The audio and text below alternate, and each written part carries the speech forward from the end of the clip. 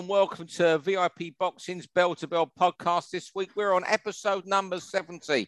We are veterans now at this, I suppose. As always, if you leave us a review, that'll be fantastic. YouTube, whatever, just say good things. That'd be great. You know me, Steve Lillis.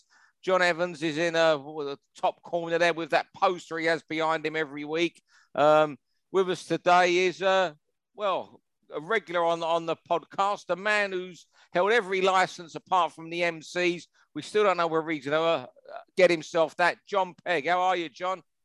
All good, mate. It's always good to be on air with you pair, talking boxing. Yeah. Nice and fast. It makes a nice change. Good. So how are you? As a matter, you know what? Just one question, because it's not on the topics tonight, and something we've discussed a bit, and I mentioned you last week on the pod. About September, you said to me, but it's still not great, but by November, it's going to be getting back to normal. It'll be a lot easier for us matchmakers. I don't think it is from what I'm hearing. It's not as easy as it was, but it is getting better. One of the main problems is a lot of the foreign boxers really ramped the prices up because a lot of new matchmakers come in who was paying them that money, and now they won't budge. And then also another problem is matchmakers who don't do their own shows, they want to stick to the big money COVID prices, whereas people who are doing their own shows are kind of like, we've got to get back to normal, otherwise we're all going to cripple each other. So there's about four or five of us who are all kind of saying, right, that's the price, that's the normal price. And when we're desperate, there's a few people who are going, oh, but this is, and we're like, yeah, but you're not having to have 3 days off work and sit in a bubble now. So you can't ask for that kind of money. And it is slowly getting back there. I've matched 2 of my own shows and only had a couple of real hiccups where silly money's concerned. On the other show, it's more the fact that there's so many fights going on, shows going on. Yeah. It's more than ever.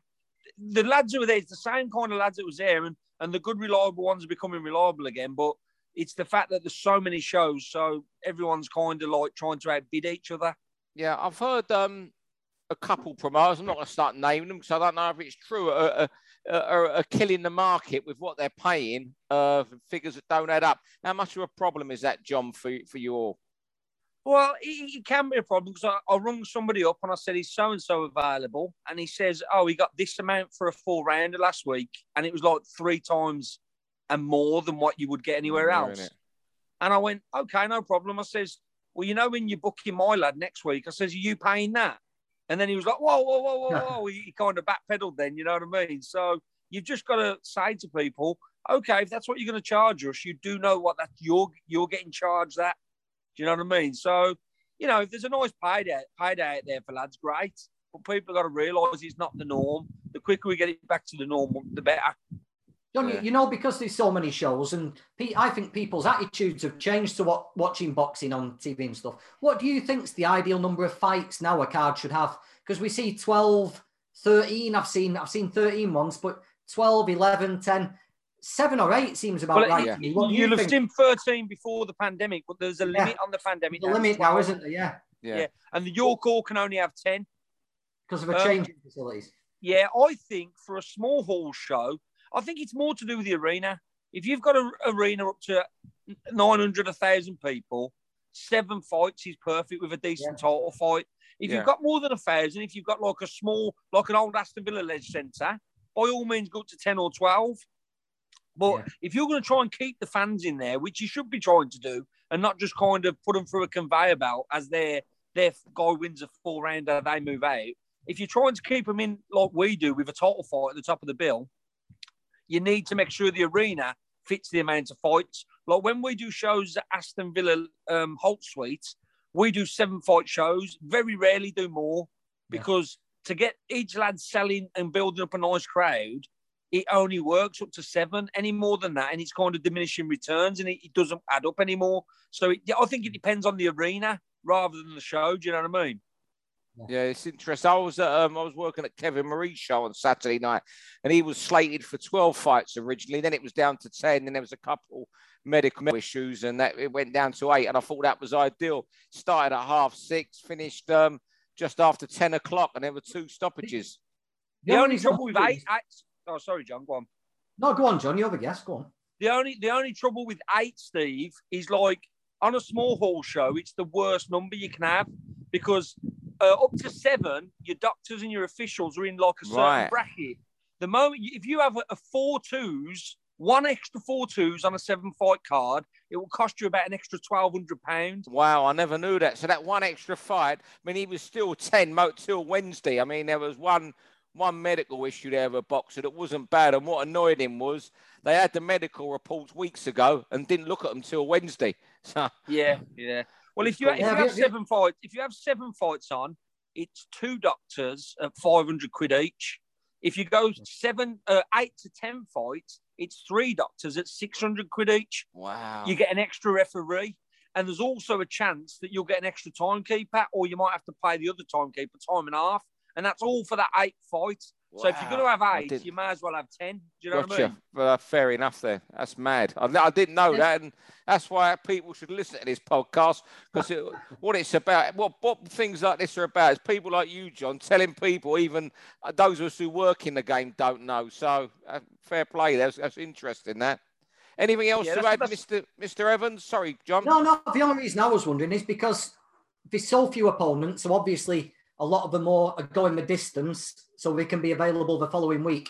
I've been to a couple of these long shows, and even the officials, you can tell they're getting bored of it, after 6 or 7 40-36s and a 60-54. And the shows just seem like they're dragging a little bit. So I'm just wondering, with this new era, with the way things are changing, is it time to just cut it down, make things shorter, sharper, with a good main event?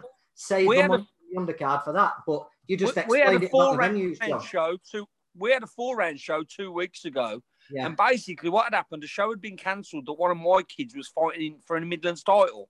And he's 30 years old. It's his world title, basically. And so I says, we'll put you on the next show. He's got a holiday of a lifetime booked in New York 2 weeks after the show. So I've literally had to put a show on just for his Midlands title. I've done it in a small venue that holds 500 or 600. I put 3 other bouts on, matched them decently. We sold 7,500 tickets. Yeah. So we've done the 3 4-rounders. I had a little talk about the Larry Holmes, Jerry Cooney show we're doing. We basically took an hour. I thought, well, we've got a good 10-round fight now that will hopefully take us another hour. Everyone's got the money's worth. The kid only walks out, never scored a stoppage in his life, lands an absolute right hand from God and wins in 2 minutes. So I'm sitting there and I'm like, oh, for fuck's sake, we've got an hour and 20 minutes. The only good thing was the kid who'd sold all the tickets won the Midlands title in absolute great style. So his fans was happy anyway. Yeah, I was like, oh, man, what happened there? Oh, brilliant. Well, I think we're going to press on now. And I think the first one, you got all your bell and everything ready, Everything's John. ready. I think the first fellas you're going to talk about, I don't think they know what the Midlands area title is. But you fire away, John, with round 1. I don't know. Canelo probably fought for one of his little belts when he was 15 years old, didn't he? Over there, just over the border. But I'm wondering what you two think about all the rumours about Canelo Golovkin 3. From watching Golovkin at weekend, it was an exciting fight he had with Murata. It was great to watch, and Murata did pretty well. But for the first time, I thought Golovkin looked old. He slowed down a little bit in his last couple of fights, but Murata was hurting him badly to the body, wasn't he? He was landing at will almost. And it just took a little bit of the steam out of his third fight, something I never thought I'd say. The first 2 fights between them had so many questions, didn't they, surrounding it. But I honestly think the only question about a third fight would be, can Golovkin last the distance? He's going to have to go up a weight. He looked old. He was getting hurt badly for the first time. And it just took a bit of steam out of it for me, seeing how he looked on Saturday. I don't want to see it at all. No. It's like the third Jeff Fenwick-Azuma Nelson fight for me. It doesn't make any difference to either of those guys' legacies. It's not a fight I want to see. The results won't really mean a lot to me because, like you say, it's just whether you can get the distance. It should be 1 each. It's not 1 each. Don't worry about it. 2 great fights. Don't tarnish the legacy for Golovkin. And Canelo has got bigger fights than that. At his stage, you've got so many fights left in the career. Don't waste a 3-month camp and a big super fight on a 40-year-old who deserves more respect than that. That's how I look at it. Look, I'm the same as you. I don't want it to happen. I'd love to see him go out at the top like Calzaghe did after his couple fights in America against, albeit faded, Jones and Hopkins. Love to see him go out. Love to see him go like Lennox Lewis did on that heavyweight war against Vitaly Klitschko. But you know what? And it's me being cynical with boxing, and you know, John, you're in the indie, you've forgotten more than most of us know. That fight still generates a lot of money. People will still buy it. Unfortunately, I'll say. You say there's super fights out there for Canelo. Maybe Burt Beterbiev, that's still one of the richest fights for him out there. Golovkin 3, and I agree with you. You've nothing to prove at all, Golovkin.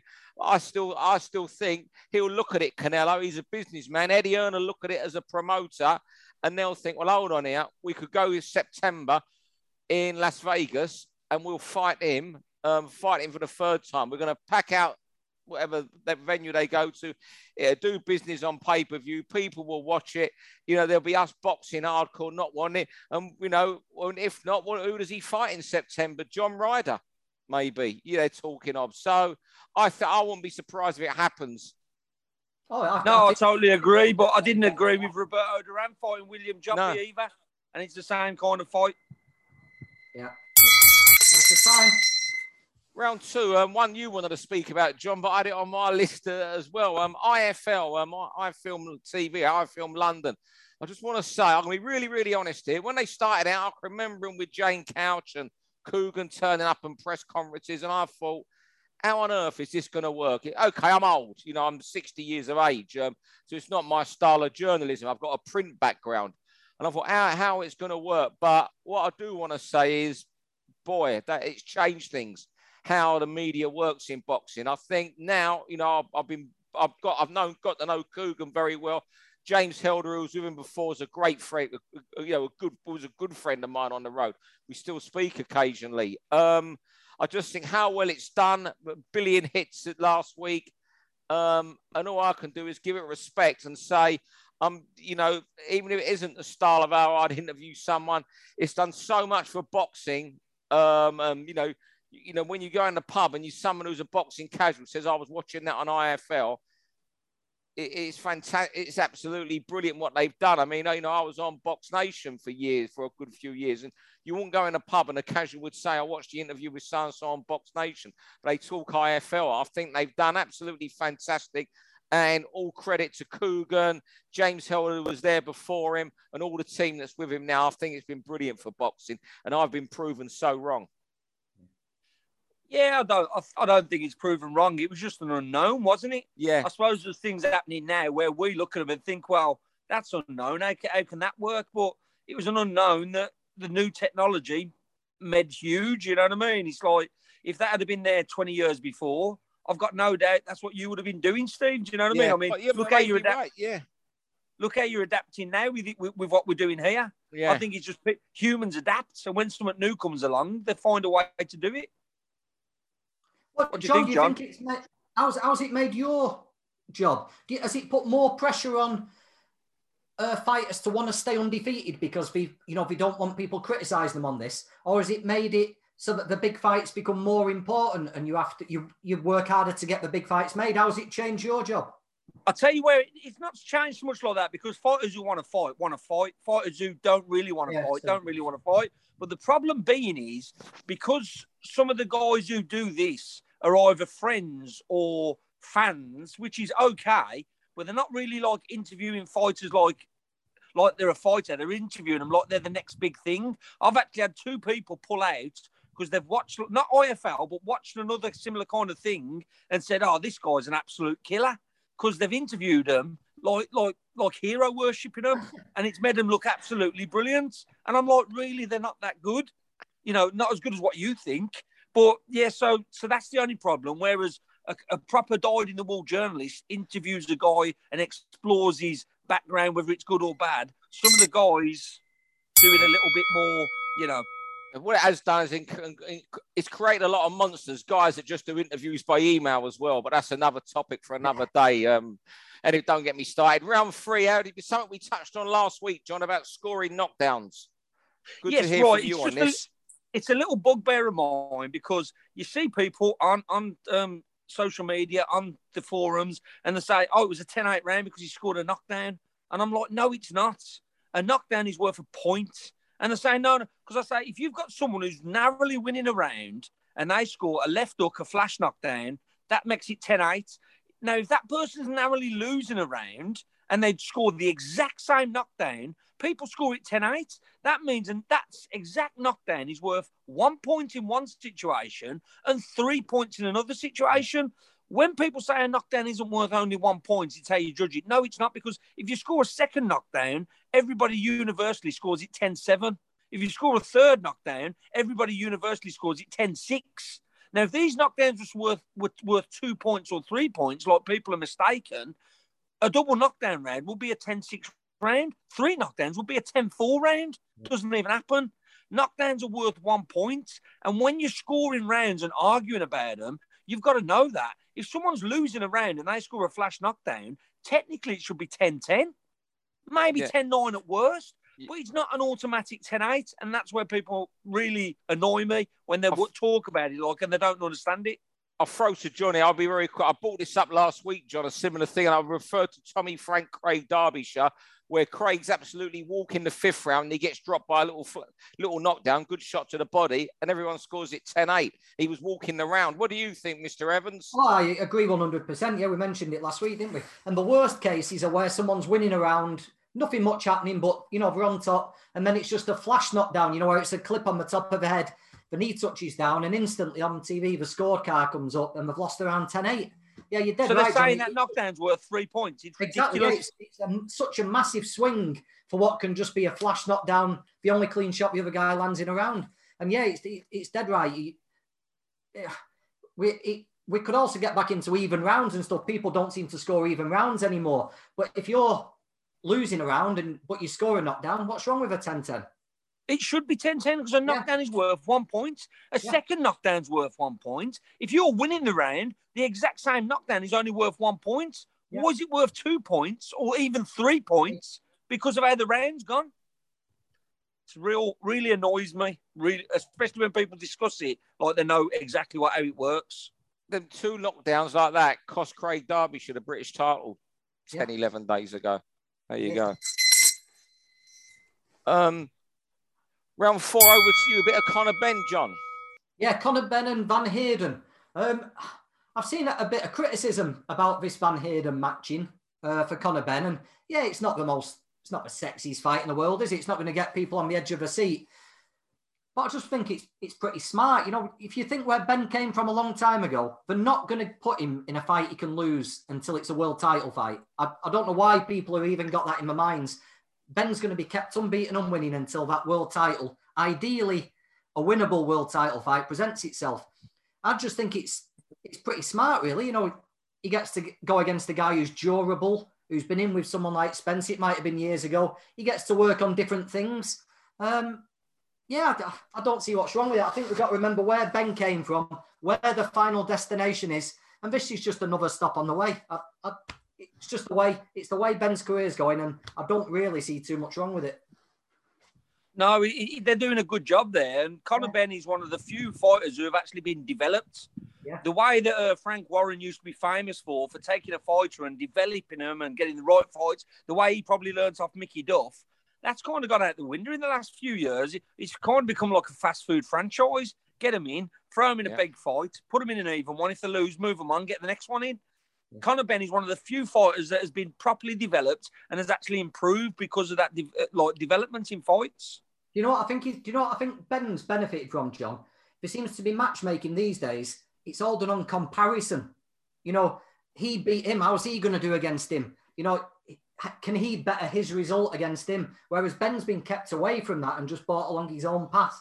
I think there's too much comparison in matchmaking these days. Look, I've been saying for ages, John, and I've said it on the pod when we first started out on this. He's been the best match fight in Britain. Best match fighter in Britain.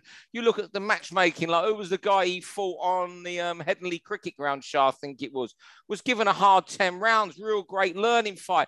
And, you know, people are going in 2-footed on Van Heerden. As you say, it's not the sexiest fight, but the last few years, Chris has beaten a procession of club fighters and Africans with padded out records, but he's still not lost, I don't think, since Errol Spence. When was that? 7-8 years ago? Yeah. Yeah, Van Heerden's a tough fighter, and he's been around. Yeah, Van Heerden, he's going to keep coming and keep coming and keep coming, isn't he? And we get to see something different from Ben. Molina went the distance by staying away and just not getting involved, but Van Heerden does get involved. So you get to see something else. Can Ben take out a durable guy who's been at the weight for years? Yeah, I just think it's getting like I say, it's not going to have you on the edge of your seat, I don't think, but I think it's a solid test for Ben. Yeah, they're good match, mate. Look at the Sammy Vargas. Took Khan 12 rounds, dropped him, balled him in for Ben, jumped on him, knew he was faded and did him in the round. You saw how I saw Vargas' last fight, so, and he was faded badly, great matching. Round 5, Daniel Dubois, the hell Don King could cause for him. I just don't know what to make of this 3.16 million that Don King's bid for the fight against Trevor Bryan, the WBA regular champion. I mean, he beat Frank by $700,000, which isn't just how you should win a purse bid. And Don's got history of just delaying these fights, delaying it. The WBA have said it's got to take place by July 28. Don King's already talking of going to court first because he don't agree with a 55-45. And you know what? I'm worried about the effect this has on Daniel because he can't fight now. If he goes and has a fight now, John Pegger, correct me, because he's got this fight mandated. He could lose it. That fight, if he went another fight, and he could be stuck now, Daniel, till the end of this year. And what's worrying me, since he got beaten by Joe Joyce, was it November 2020? He's had less than 6 minutes of action. And he could go into this fight next year, later this year, so undercooked, and it really worries me for him. I just don't get Don King's about 107 years old. He's got no time to be delaying things. You know what I mean? You think he'd want to get a heavyweight title fight as quick as possible. When's he going to do another one? Do you know what I mean? Yeah, he needs Bryan to somehow get past Dubois and just cash out against the biggest name possible, doesn't he? I can't even begin to imagine where he's plucked that figure from. How many tickets would he sell in America? I don't get not going to get his money back, is he? Don King is obviously still a wealthy man, the amount of money that he nicked off boxers and stuff like that. What I don't get, if he's doing this, he's doing it for a bit of like nostalgia, ego. He's, at 90, he's doing it because he enjoys it. He's not doing it for the money. He's got more money than he could ever spend. Why don't he just get the fight on?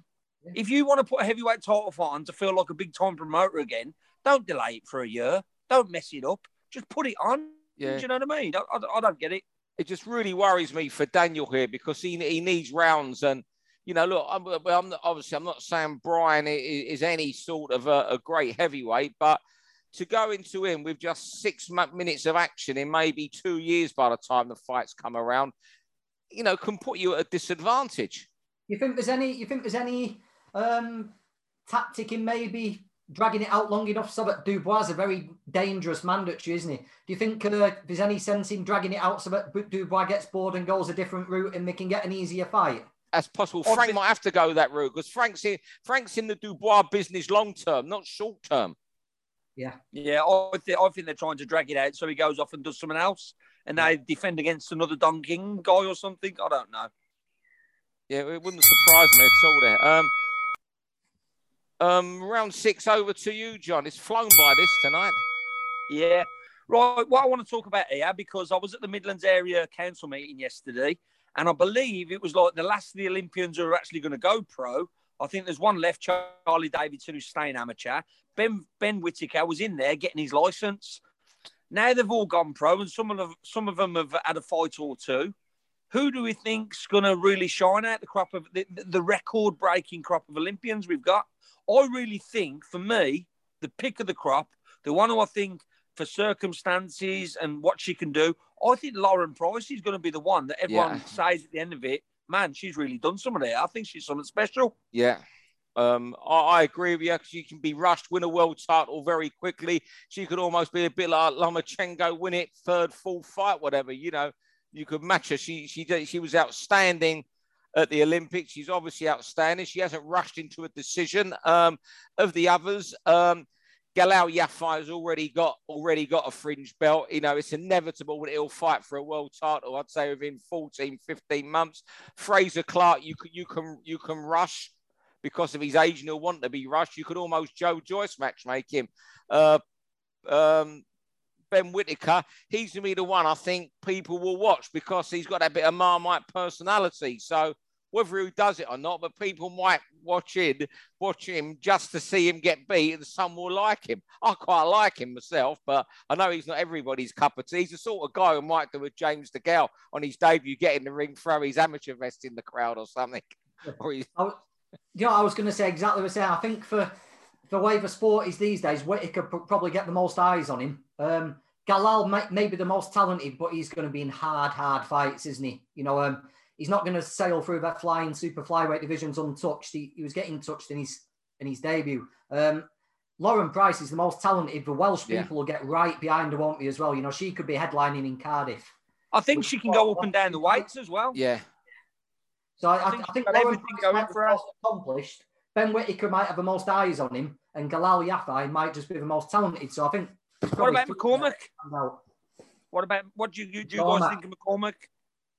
Yeah, training with Ben Davidson. He's, apparently, from what you hear, Richard Schaefer says he's the next. Did he call him the next De La Hoya? Was it? Yeah, it was. Yeah, I think. But phenomenally talented. But if he sticks to the game, if he stays motivated, that's what I hear. I mean, I don't know him, but that's what I'm told. It's just sticking at him and keeping his head down. I think when he's at Ben David, have his head down, but you can't watch these kids 24/7. And, it's down to him what he does. Peter McGraw will have to see. Caroline Dubois, she was there, wasn't she, at the Olympics? Yeah. She could have a very, very good career. Yeah, it's an interesting crop. I think we'll see some champions by the end of it, 2 or 3 years' time. I always wonder what Fraser Clark's going to do, because I remember an interview with him a year ago, and he was, I got the impression to him, it was all about getting in and out as quick as he can and amassing as much money. I think he'll be working on the TV, on the punditry afterwards. He's a real character, Fraser is. Yeah, he's a nice fella, and I just wonder how quick. I think he's one who'll be happy to move really quick as well, John. Yeah. Time. All right, then, fellas. Well, that flew by again this week. John Pegg, would you come on again in a couple of months? Yeah, whenever you need me, I'm there, mate. Yeah, and congratulations to your daughter getting so much TV work as well. That's fantastic for the proud family, I guess. Yeah, she's doing good. She's having good fun. That's good. And John Evans, thanks to you. Thanks to the Hearns Duran poster that reminds us every week about. I don't see what that one is there. Is that isn't an Oldham Athletic one, is it? I'll give you good ones. We'll have a tour of John's room, John's I think his office or living room. The best poster ever made, that, isn't it? Hagler Leonard. Yeah, you got Leonard Hearns. Yeah. You got Hagler Duran. We're seeing a real theme here, John. Yeah, we are here. Yeah. Well, the best one, the pride of thing, is only the hardcores know that. Whoa.